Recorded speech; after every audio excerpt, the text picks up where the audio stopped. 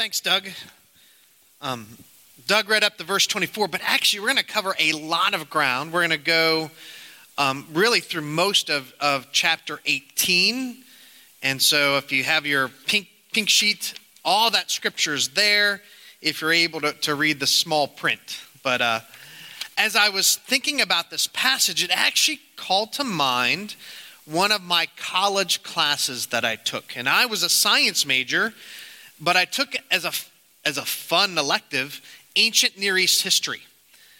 And I remember the professor talking about, he said something that I was suspicious of. He said that the people of Israel were not monotheists, that they didn't believe in just one God. So if you've heard the term monotheism, is the belief that there's just one God, one high transcendent God. And I was like, what? Because there's one thing about the Bible, right? It teaches there's, one God, monotheism. But when he explained what he meant, and I thought about it, he was right. Especially at the point of where we're at in the history of Israel, at the time of Elijah, the people believed there were many gods. And so instead of monotheism, when you look at like the Ten Commandments, it's commanding monolatry, which is a little different. Monolatry, which is the worship of one God. That there might be other gods out there, but they as a people were to only worship one, Yahweh, the Lord. So we tend to keep our options. We as Americans, we like to keep our options open. Right? I bet we're all going to go to a picnic in the next few weeks of some kind. And, we don't want to just like a hamburger or a hot dog. We want one of each, right? We want options. We don't want to have to choose between just one brand of soda. We want to have a variety to choose from. I remember when we were doing a concession stand at, previous area for like the band concession stand, and one of the soda companies had set up an exclusive contract with the high school. And so you were only allowed to sell their line of products, right? You weren't allowed to sell the other brand. And, I'm not going to promote which soda brand it was, but one of them, and I kind of liked the other one. And so it annoyed me that I couldn't choose the brand of soda that I wanted to drink. That's us, right? But I think sometimes we want spiritual options. We want to be able to worship, I'll do a little this, a little this, a little this. That we as human beings, that is our nature. God had taken the people of Israel and claimed them as his own. They were his people. God brought them out of slavery and brought them into a relationship with himself. And he gave them this command to worship him alone. That was the deal. Right? Deuteronomy 6:14 says, do not follow the other gods, the gods of the people around you, for the Lord your God who is among you is a jealous God. Now we think of jealous as a bad thing. So I would say God is jealous. But if you think of it like a husband and wife, a husband who does not want his wife to go after other men, that's actually a good emotion. That's the right emotion because they're meant to be in this exclusive relationship. And that's the picture of what God is calling his people towards in this monolatry that they have.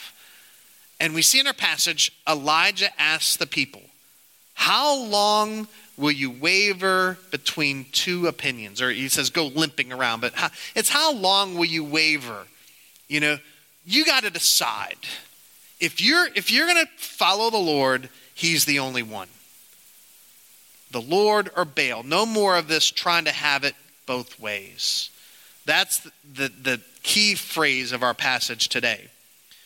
And as we've been talking about the series, we know that Israel has been worshiping other gods. King Ahab had introduced temples for Baal within Israel.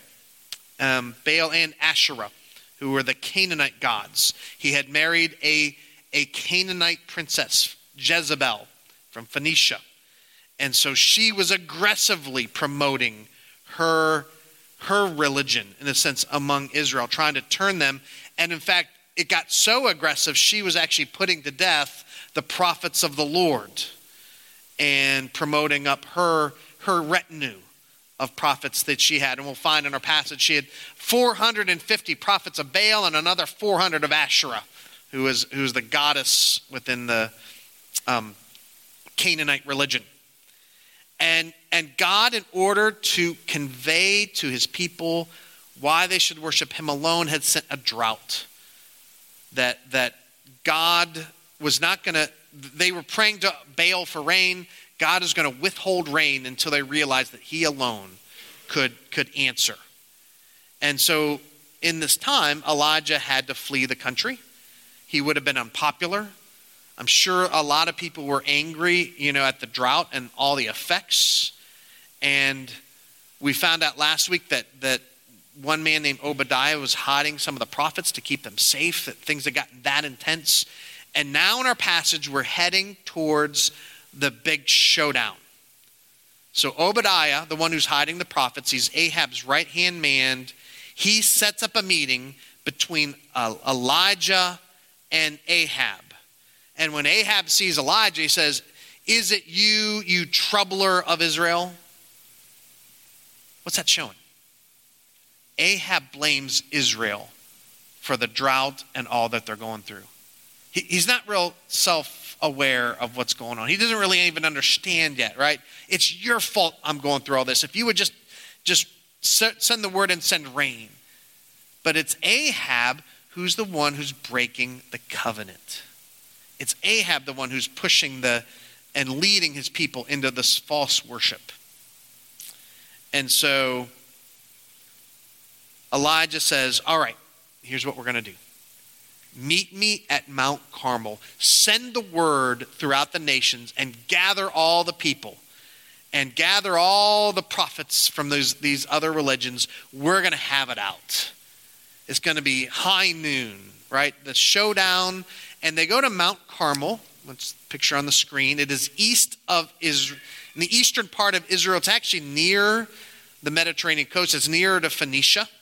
It's kind of, he's not going to have any reason why those Phoenician prophets couldn't join in. But he calls all the people of Israel. And then when they're all gathered, Elijah lays it out. We're going to have a competition to see which God is real. So each group, it's only me, and there's all these other prophets. We're each going to set up a sacrifice, and we'll see which God can answer by fire. In other words, you're not allowed to set the fire like you normally would for a sacrifice. The God who answers by fire, that's the real God. What a competition. That's laying it on the line to believe God would send down fire. Elijah has learned to be confident in the Lord. I think the 3 years he spent in hiding, trusting in God's provision, has taught him this confidence. He knows that Yahweh, the Lord, is real. Jezebel and the prophets, her prophets, they may be just as confident. I'm sure they sincerely believe that Baal was real. And so they go into it believing they can get the God to bring down fire. Now Ahab, as you learn Ahab, I don't think he cared so much about this stuff. I have a feeling it's like, whatever.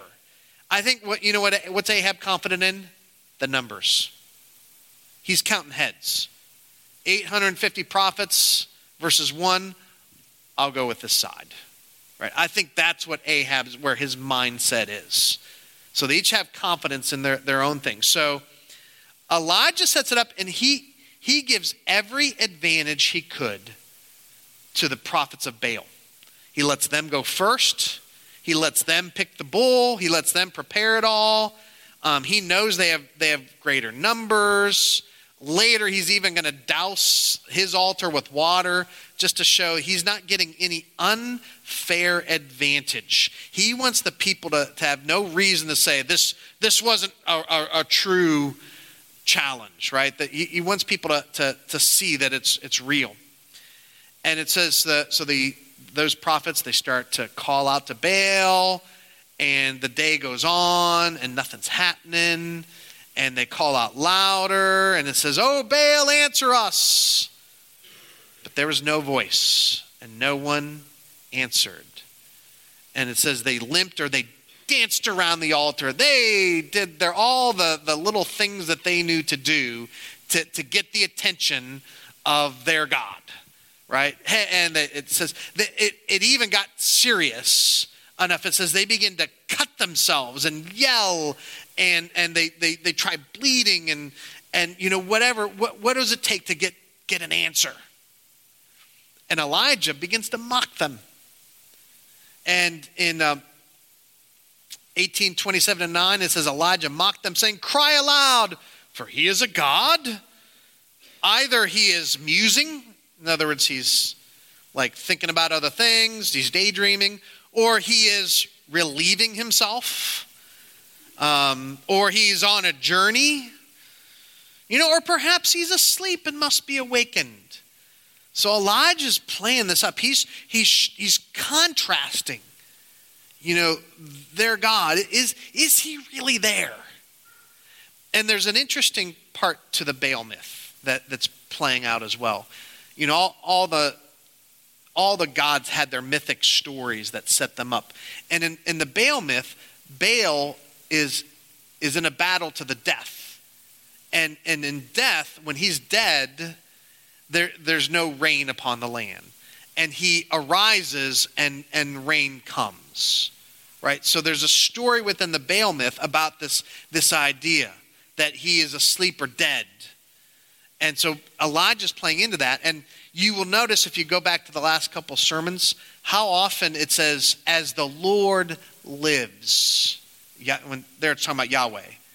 Right? When Elijah introduces himself, he says, "as the Lord lives." He's making clear that the God he serves, our God, is actually alive, unlike Baal. When the widow encounters Elijah, she says, as the Lord your God lives. And so all that's going on, it's kind of attacking the stories. And after their time was up, and of course they could not produce fire from heaven. And so then Elijah, it's his turn. And there we go. And then he sets up, and he's very simple. First of all, he calls all the people to him. He wants them to be able to see what's going on. And then he has them watch. They watch him prepare the altar. There is no funny business. There's no fireworks hidden under the rocks. And so he does all that. And then he does something very significant. It says he takes 12 stones and he sets up a remembrance around the altar. And it says Elijah took 12 stones according to the number of the tribes of the sons of Jacob, to whom the word of the Lord came, saying, "Israel shall be your name." So Elijah is referring back to an incident in Genesis 35 when Jacob was one of the ancestors. He was Abraham, Isaac, and Jacob. He was actually, his 12 sons would become the basis of the 12 tribes of Israel. Jacob had wandered far from God in his life. And when Jacob comes back to the Lord, God meets him and declares to Jacob, "I'm giving you a new name. Your name will no longer be Jacob. Your name will be Israel." So he renames Jacob to be Israel and promises that he will be in the land. And what does Jacob do to remember that? Jacob sets up a stone of remembrance. Right? A stone of remembrance as a way of revealing God had showed up in that place. So what is Elijah doing? Not one stone, but 12 stones for the 12 tribes of Israel. And remember, at this point in time, the 12 tribes have been divided between northern Israel and southern Judah. I think Elijah's saying, you need to quit trying to make these alliances with the Phoenicians. Instead, maybe you should try to work at reuniting the 12 tribes to be one people again. So remember your heritage. Remember the foundation that God had spoken to Israel, to Jacob, and called them one people. So he does that, and then he does something else, which I think is just fun. He has them douse the altar with water 3 times, just drenching it, as drenched as it could be. It's filling up all around. Again, he wants it to be no question that he's seeking favoritism in any way. I listened to a podcast on presidential debates, and I went through the history, and the guy going through the podcast talked about how in the most recent debates, they negotiate for days, each one trying to make sure that the other side doesn't have an advantage over them in the debate. And so much so there's a question whether there'll be presidential debates in the future, because they're always worried about these, who gets the advantage. Elijah doesn't worry about any of that, right? He gave every advantage because he wants it to be seen our God is real. When he gets to it, there's no dancing, no hullabaloo. He simply prays. Here's what he prays. O Lord, God of Abraham, Isaac, and Israel, Jacob, let it be known this day that you are God in Israel, and that I am your servant, and that I have done all these things at your word. Answer me, O Lord. Answer me, that this people may know that you, O Lord, are God, and that you have turned their hearts back. He's asking for fire from heaven in order that these people would come back to God, that they would see it, that they would know that the Lord really is God. He's not like Baal or any of these other ones. And God does it. How awesome would it be to see that, right? On the whole mountain. That's why they went up to Mount Carmel. I'm sure you could see it from a distance. Fire coming down, burning up the altar, drying out all the water that it's drenched in. And it's just overwhelming power. And for God, it's nothing, right? Fire, sure, no big deal. But no other God could do it. Only Yahweh, only the Lord. And the people are convinced, right? I mean, it'd be hard not to be convinced. Oh, wow, okay, yeah, that happened. And so when all the people saw it, they fell on their faces and said, the Lord, he is God, the Lord, he is God. Remember that's exactly what Elijah had prayed, that they would know that the Lord, he is God. And so they're convinced, at least for a little while. We'll see where it goes later. And they're chanting, the Lord, he is God. Now, in Hebrew, El is the generic name for God. In other words, it can apply to our God, the real God, but it also can apply to the other gods. So it's just the word God as we use it in our language, El, E-L. And then Jah, or Yahweh, is the personal name of God, the Lord. It's often translated the Lord, that God revealed to Moses at the burning bush. When Moses says, what name shall I call you? And he says, tell them I am that I am. And that is the word Yahweh. I am that I am. It's the personal name revealed to Moses. And so the Lord is God. It's Yahweh is God, is what they're chanting. Now, here's what's fun. Elijah, name El, that Yah is short for Yahweh. Elijah's name means the Lord is God. So what are they chanting? Elijah, Elijah. Right? How awesome would that be for Elijah? Like all those years of solitude and wondering, everyone's angry at him. And now they're chanting, Elijah, Elijah.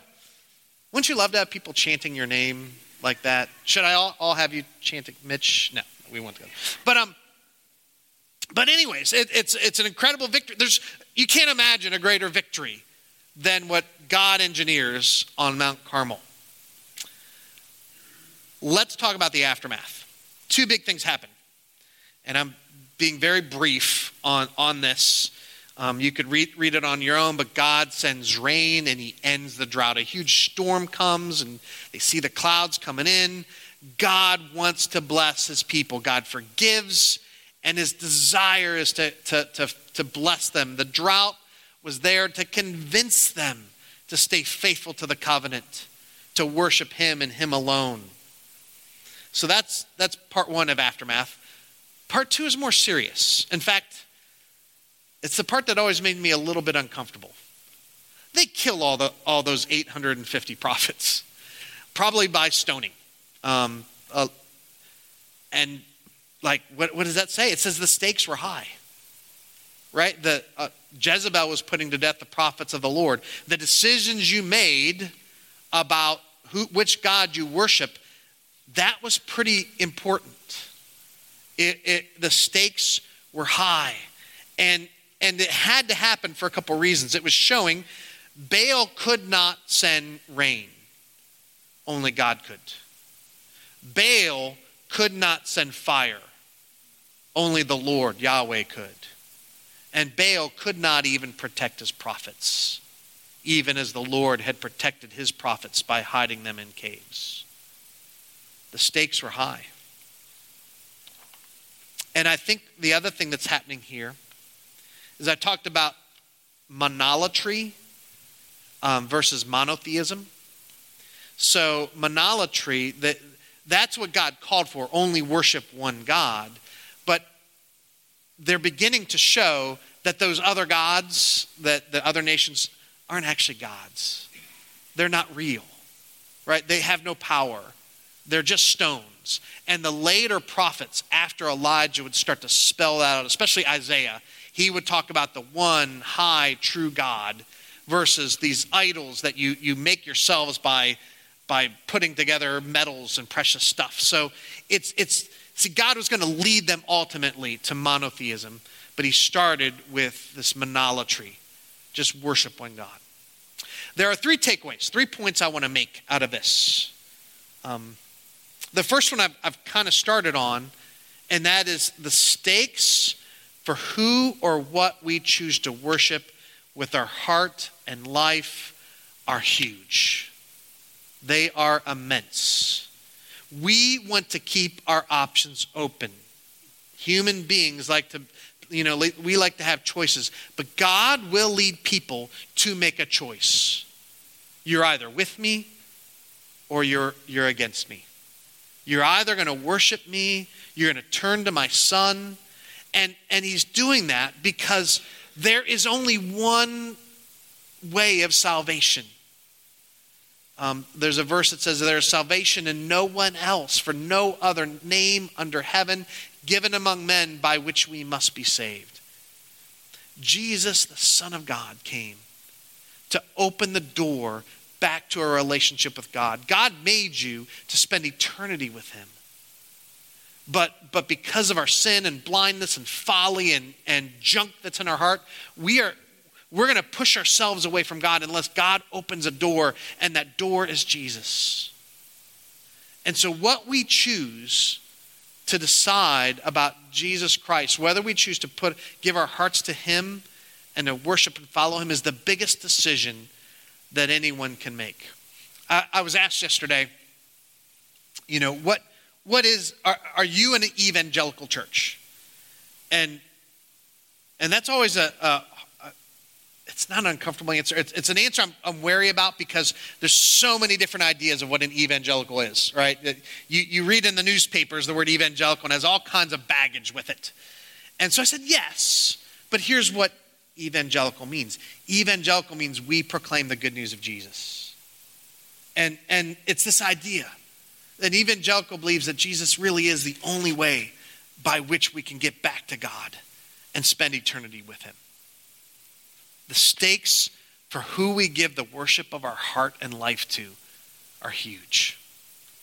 The second takeaway is this question. What gave Elijah such confidence? Right? To go in and know that God would answer like this. And I believe Elijah learned to first trust in God in his day-to-day times that he had over the last 3.5 years.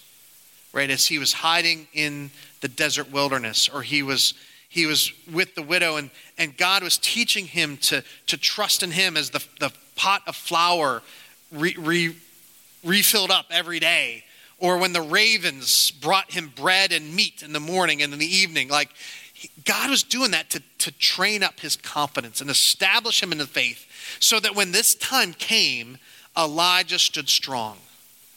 There's an idea that it just keeps coming back to me in my mind as what I'd like us as a church to think about, and what I keep feeling like God's calling me as pastor to emphasize, is that we need to be rooted and built up in our faith. Right? The picture on the screen is tree roots. There's a verse, Colossians 2, it says, therefore, as you receive Christ Jesus as Lord, so walk in him. Right? You put your faith in Jesus, you receive him as Lord, but then you got to walk in it. And it goes on from there. It says, rooted and built up in him and established in the faith. We make the decision to trust in Christ and we're saved by his grace, but we don't stop there. We walk with him, and as we learn to trust in him in our day-to-day life, we become rooted. And the roots of a tree are what keep it from getting knocked over in the wind. And I believe we need to become more and more rooted and established in our faith, in our day-to-day life, learning to put his word into practice in our lives. What would it look like for you to be rooted and established? To not just have, oh yeah, it's a Sunday morning thing, I show up at church, but that you would put your faith in such a way that it extends deep roots. What would that look like for you? Third takeaway. Wouldn't it be great if God sent down fire? Right?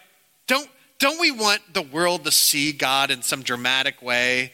You know, to have everyone chanting, Jesus is Lord, Jesus is Lord, right? We would love to see that great demonstration of God's power so that the onlooking world could trust in him. You know, wouldn't that be the best way, God, to show our faith is real? Do you know Jesus' disciples asked Jesus to send fire down from heaven once? They were going into a town in Samaria, and the town said, we don't want Jesus coming here. And so James and John, they go up to Jesus, and they were ticked off, right? How dare they not let Jesus come into their town and shush him away? And so what do they say? Lord, do you want us to tell fire down from heaven and consume them? Right? They're thinking of Elijah. Right? Do you want us to do that route? It says in the word that can happen. And Jesus says, guys, I love the enthusiasm. Right? But we're going to go a different direction than this. And in fact, later, Jesus leads his disciples into Samaria, and they begin to preach the word and talk about the good news. So, wouldn't it be great if God sent fire down from heaven? Actually, he already has. When God set up the church in Acts chapter 2, and God sent the Spirit to live in the hearts of his believers. So that's the kind of relationship he invites us to, that his Spirit lives in us. It says when the Holy Spirit came down, there was something else there. Little tongues of fire over every Christian who had received the Spirit. God had sent fire down into his people, one by one, receiving that kind of Spirit. So the Holy Spirit is the fire at work in the hearts of believers, in Christians, to make our faith real and active in this world. We are, as we follow in the Spirit, we are the demonstration. If we put ourselves in the story he told, right, we're not Elijah. Maybe we're a part of the people if we're still not sure who we're going to worship yet. But actually, for Christians, we're the sacrifice on the altar that gets burned up, right? We're the one upon whom on fire falls. That's where we're at in this story. I've been reading this book, and I think I left it. No, here it is. And I've mentioned a couple times, called The Nuns. And it's talking about those who, the growing number who don't identify with any religion, let alone Christianity, but no religion at all. and that number's been growing. And he points out there's actually three groups in what they call the nuns, which is those who check none. They have no religion. The nuns, so some are atheists, about 6%. Some are agnostics, about 6%. But the largest group, I think it's like 13 or 14%, are nothing in particular. Right? They've not made a choice. It's not that they're anti. It's, what are they doing? They're wavering between two opinions. They're watching and seeing. And as of yet, they've not been convinced that Jesus is real. They haven't seen the faith lived out, or they haven't heard it in a way they can understand it and take it. And so they're waiting. They're watching. They're standing on the sidelines. What would it take to convince them? Would fire from heaven work? I just was thinking of ideas. What might demonstrate the truth of the Christian message? Lives that have been changed by Christ. A love for God that endures through hardship.